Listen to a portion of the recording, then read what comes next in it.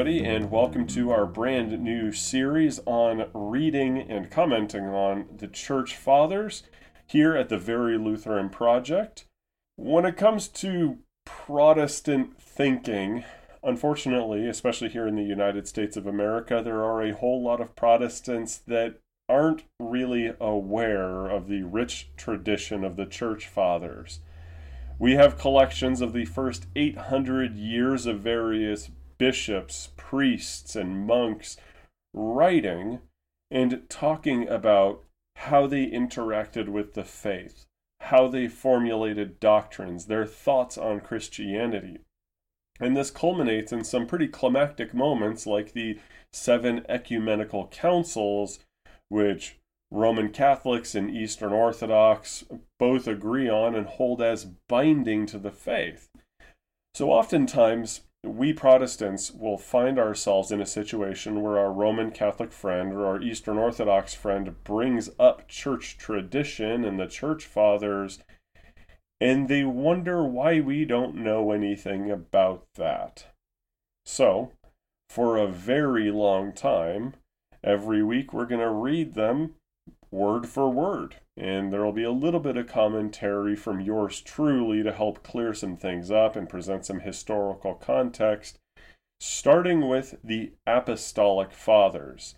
They're called that because they were trained or were associates of the 12 apostles and the Apostle St. Paul. Today we're going to be reading from St. Clement's first epistle to the Corinthians. There are other epistles of Clement in what's known as the Clementine Corpus. A lot of those documents are considered spurious or pseudonymous. We're going to just stick with his first epistle and hopefully get through it all for this recording.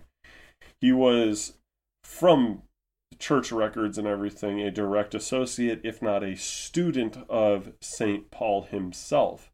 Much in the same way Polycarp learned at the feet of St. John, Clement learned from St. Paul. So let's hear what his epistle has to say for the Corinthian church. Chapter 1. The salutation, praise of the Corinthians before the breaking forth of schism among them. The church of God which sojourns at Rome, to the church of God sojourning at Corinth, to them that are called and sanctified by the will of God through our Lord Jesus Christ. Grace unto you, and peace, from Almighty God through Jesus Christ, be multiplied. Owing, dear brethren, to the sudden and successive calamitous events which have happened to ourselves, we feel that we have been somewhat tardy in turning our attention to the points respecting which you consulted us, and especially to that shameful and detestable sedition, utterly abhorrent to the elect of God, which a few rash and self-confident persons have kindled to such a pitch of frenzy, that your venerable and illustrious name, worthy to be universally loved, has suffered grievous injury. For whoever dwelt even for a short time among you, and did not find your faith to be as fruitful of virtue as it was firmly established? Who did not admire the sobriety and moderation of your godliness in Christ? Who did not proclaim the magnificence of your habitual hospitality? And who did not rejoice over your perfect and well-grounded knowledge? For ye did all things without respect of persons, and walked in the commandments of God, being obedient to those who had the rule over you, and giving all fitting honor to the presbyters among you. Ye enjoined young men to be of a sober and serious mind. Ye instructed your wives to do all things with a blameless becoming and pure conscience, loving their husbands as in duty bound. And ye taught them that, living in the rule of obedience, they should manage their household affairs becomingly, and be in every respect marked by discretion. Chapter 2. Praise of the Corinthians continued. Moreover, ye were all distinguished by humility, and were in no respect puffed up with pride, but yielded obedience rather than extorted it, and were more willing to give than to receive. Content with the provisions which God had made for you, and carefully attending to his words, ye were inwardly filled with his doctrine, and his sufferings were before your eyes. Thus a profound and abundant peace was given to you all, and ye had an insatiable desire for doing good, while a full outpouring of the Holy Spirit was upon you all. Full of holy designs ye did, with true earnestness of mind and a godly confidence, stretch forth your hands to God Almighty, beseeching him to be merciful unto you, if ye had been guilty of any involuntary transgression. Day and night ye were anxious for the whole brotherhood, that the number of God's elect might be saved with mercy and a good conscience. Ye were sincere and uncorrupted, and forgetful of injuries between one another. Every kind of faction and schism was abominable in your sight. Ye mourned over the transgressions of your neighbors, their deficiencies you deemed your own. Ye never grudged any act of kindness, being ready to every good work. Adorned by a thoroughly virtuous and religious life, ye did all things in the fear of God. The commandments and ordinances of the Lord were written upon the tablets of your heart. So we see already, before I continue, Clement writes in what you might call a primitive epistolary format. He's writing to somebody, and he's not getting into highfalutin doctrine quite yet. This is before the church really settles into that, after various heretics like Arius or Nestorius start trying to bring in things that require the church to think a good bit harder about how to express proper doctrine. But moving along, chapter 3 says, the sad state of the Corinthian church after sedition arose in it from envy and emulation. Every kind of honor and happiness was bestowed upon you. And then was fulfilled that which is written, my beloved did eat and drink, and was enlarged, and became fat, and kicked. Note here, again, I have to mention this is from Deuteronomy 32 that he's citing it, telling us that he considers the Corinthian church full of Gentiles to be part of Israel. But continuing on, hence flowed from emulation and envy, strife and sedition, persecution and disorder, war and captivity. So the worthless rose up against the honored, those of no reputation against such as were renowned, the foolish against the wise, the young against those advanced in years. For this reason, righteousness and peace are now far departed from you, inasmuch as everyone abandons the fear of God, and is become blind in his faith, neither walks in the ordinances of his appointment, nor acts apart becoming a Christian, but walks after his own wicked lusts, resuming the practice of an unrighteous and ungodly envy, by which death itself entered into the world. So a little bit of chaos happening in the Corinthian church, something that we as modern Christians can relate to. A whole lot of envy, a whole lot of fighting, a whole lot of, every bad thing that can happen among Christians today. Chapter 4. Many evils have already flowed from this source in ancient times. For thus it is written, and it came to pass after certain days that Cain brought of the fruits of the earth a sacrifice unto God, and Abel also brought the firstlings of his sheep, and of the fat thereof. And God had respect to Abel, and did not in his offerings, but Cain and his sacrifices he did not regard. And Cain was deeply grieved, and his countenance fell. And God said to Cain, why art thou grieved, and why is thy countenance fallen? If thou offerest rightly, but dost not divide rightly, hast thou not sinned? Be at peace. Thine offering returns to thyself, and thou shalt again possess it. And Cain said to Abel his brother, let us go into the field. And it came to pass, while they were in the field, that Cain rose up against Abel his brother, and slew him. Ye see, brethren, how envy and jealousy led to the murder of a brother. Through envy also our father Jacob fled from the face of Esau his brother. Envy made Joseph be persecuted unto death, and to come into bondage. Envy compelled Moses to flee from the face of Pharaoh king of Egypt, when he heard these words from his fellow countrymen: Who made thee a judge or a ruler over us? Wilt thou kill me as thou didst kill the Egyptian yesterday? On account of envy, Aaron and Miriam had to make their abode without the camp. Envy brought down Dathan and Abiram alive to Hades, through the sedition which they excited against God's servant Moses.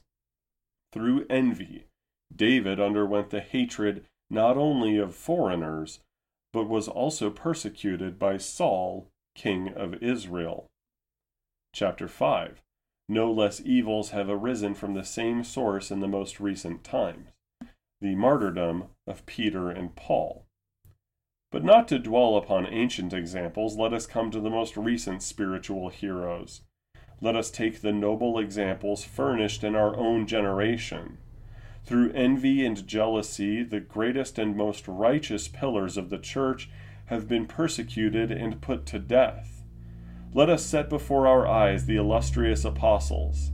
Peter, through unrighteous envy, endured not one or two, but numerous labors, and when he had at length suffered martyrdom, departed to the place of glory due to him. Owing to envy, Paul also obtained the reward of patient endurance, after being 7 times thrown into captivity, compelled to flee, and stoned.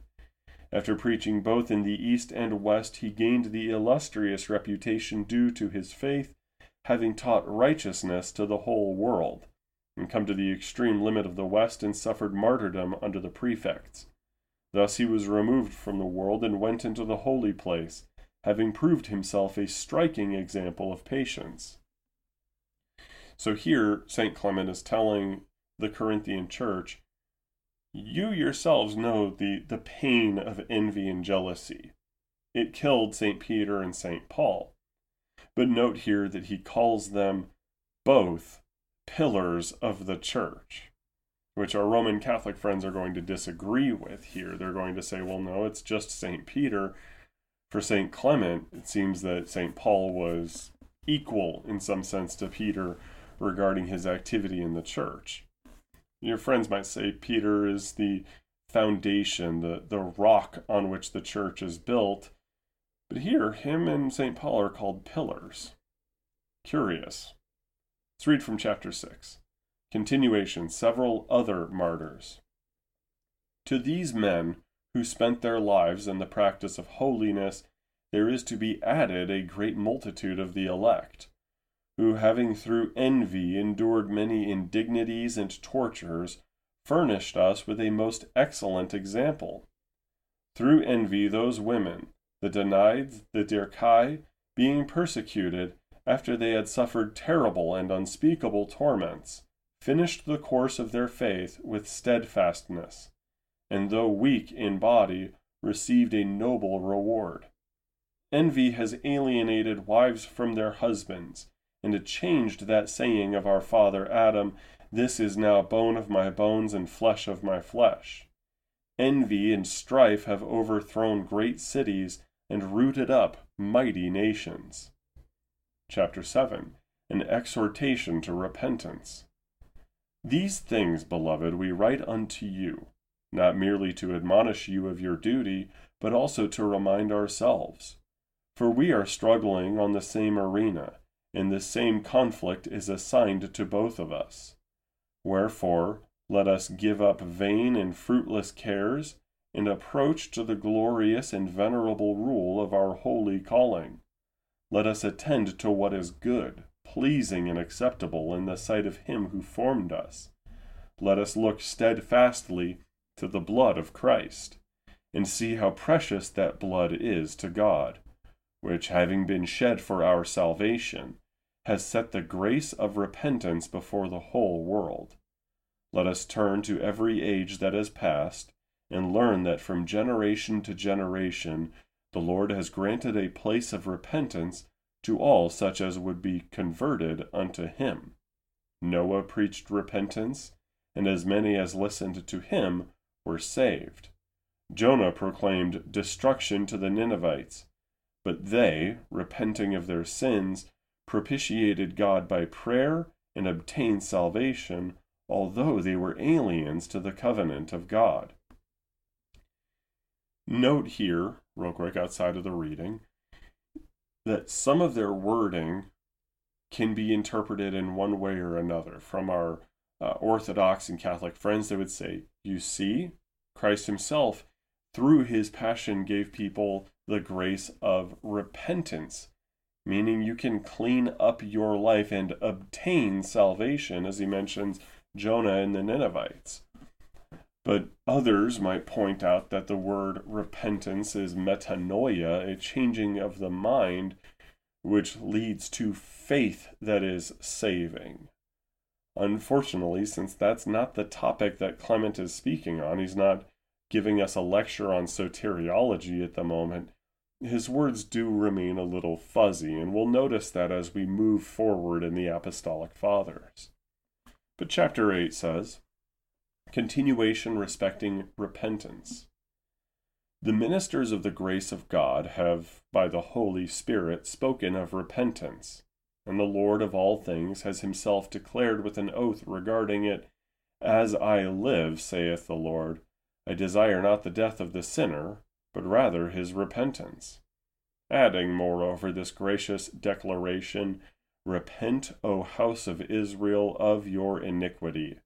Say to the children of my people, though your sins reach from earth to heaven, and though they be redder than scarlet and blacker than sackcloth, yet if ye turn to me with your whole heart, and say, Father, I will listen to you as to a holy people.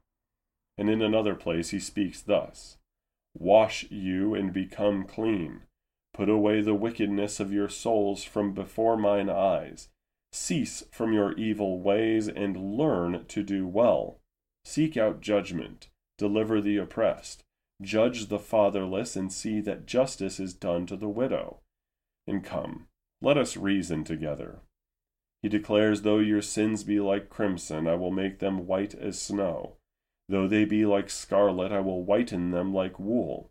And if ye be willing and obey me, ye shall eat the good of the land. But if ye refuse and will not hearken unto me, the sword shall devour you. For the mouth of the Lord hath spoken these things.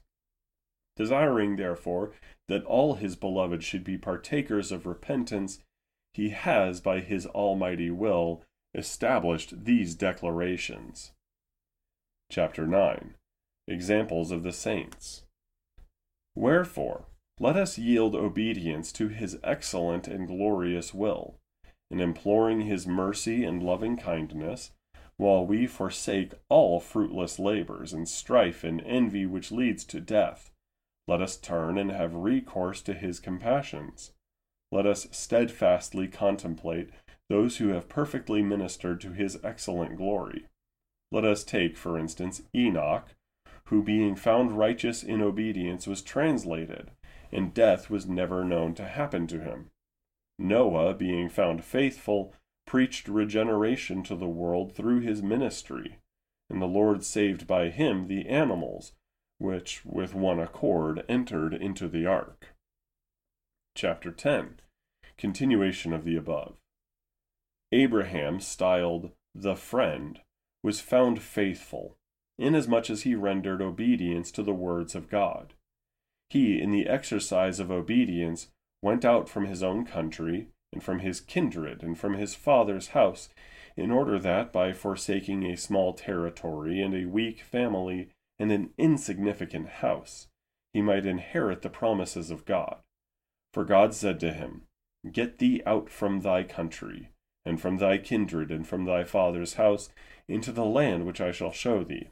And I will make thee a great nation, and will bless thee, and will make thy name great, and thou shalt be blessed. And I will bless them that bless thee, and curse them that curse thee, and in thee shall all the families of the earth be blessed. And again, on his departing from Lot, God said to him, Lift up thine eyes, and look for the place where thou now art, northward and southward and eastward and westward, for all the land which thou seest. To thee will I give it, and to thy seed forever. And I will make thy seed as the dust of the earth, so that if a man can number the dust of the earth, then shall thy seed also be numbered. And again the Scripture saith, God brought forth Abram, and spake unto him, Look up now to heaven, and count the stars, if thou art able to number them. So shall thy seed be. And Abraham believed God, and it was counted to him for righteousness.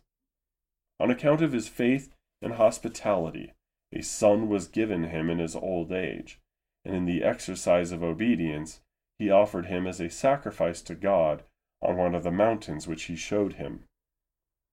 Chapter 11, continuation. Lot. On account of his hospitality and godliness, Lot was saved out of Sodom when all the country round was punished by means of fire and brimstone, the Lord thus making it manifest that he does not forsake those that hope in him, but gives up such as depart from him to punishment and torture. For Lot's wife, who went forth with him, being of a different mind from himself, and not continuing in agreement with him as to the command which had been given them, was made an example of, so as to be a pillar of salt unto this day. This was done that all might know that those who are of a double mind, and who distrust the power of God, bring down judgment on themselves, and become a sign to all succeeding generations. Chapter 12. The rewards of faith and hospitality. Rahab. I hope you're noticing at this point, before I continue reading, there is a contrast that Clement is setting up between envy and jealousy and faith and hospitality. It is noted that some of the epistles in the New Testament sound more like sermons than epistles. The book of Hebrews is very notable for this. It sounds like you could preach it whenever you read it out loud. Clement writes in the same way, especially during a time in which they didn't have the millions and millions and millions of Bibles that are in print today. An epistle would be a great way for somebody to bring as much of the Word of God as possible to a church that doesn't have that access. So here Clement is bringing up lots and lots and lots of scripture quotations, probably in part to help this little church grow in their faith and hear more of the Bible. So continuing along. On account of her faith and hospitality, Rahab the harlot was saved. For when spies were sent by Joshua the son of Nun to Jericho, the king of the country ascertained that they were to come to spy out their land, and sent men to seize them in order that, when taken, they might be put to death. But the hospitable Rahab, receiving them, concealed them on the roof of her house under some stalks of flax. And when the men sent by the king arrived and said, There came men unto thee who are to spy out our land, bring them forth, for so the king commands.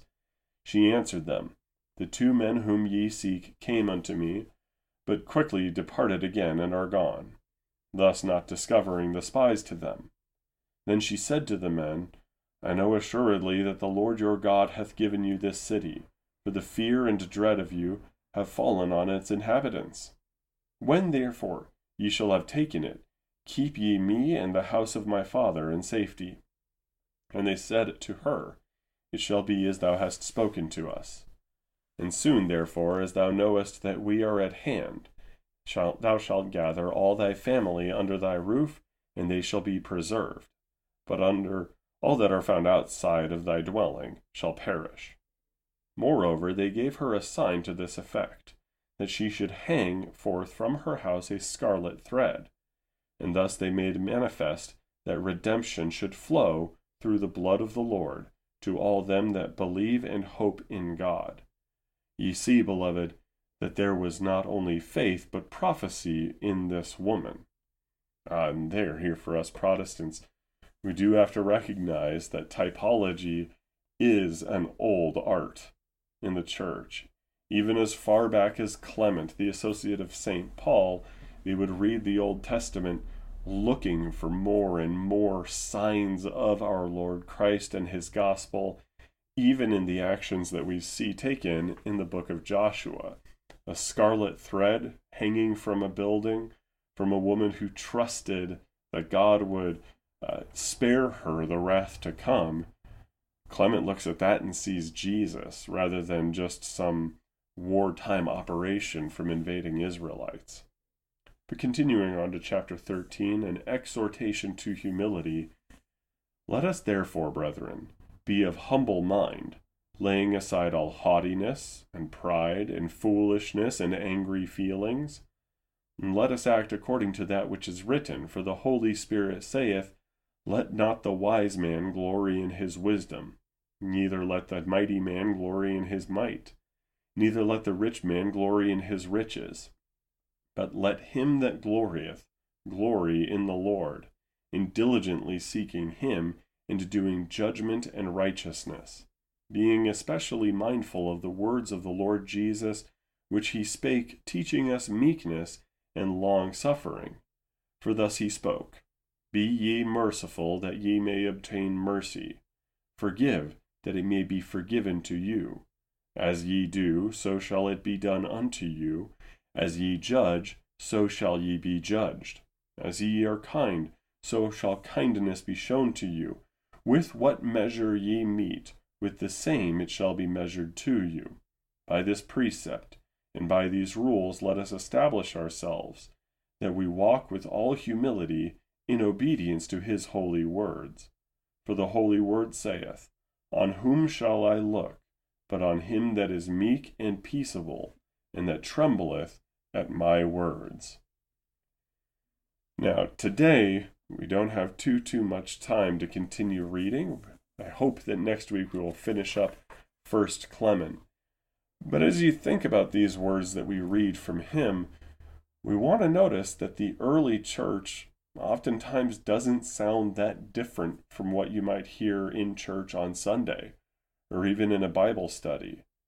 There is the Word of God presented to the laity.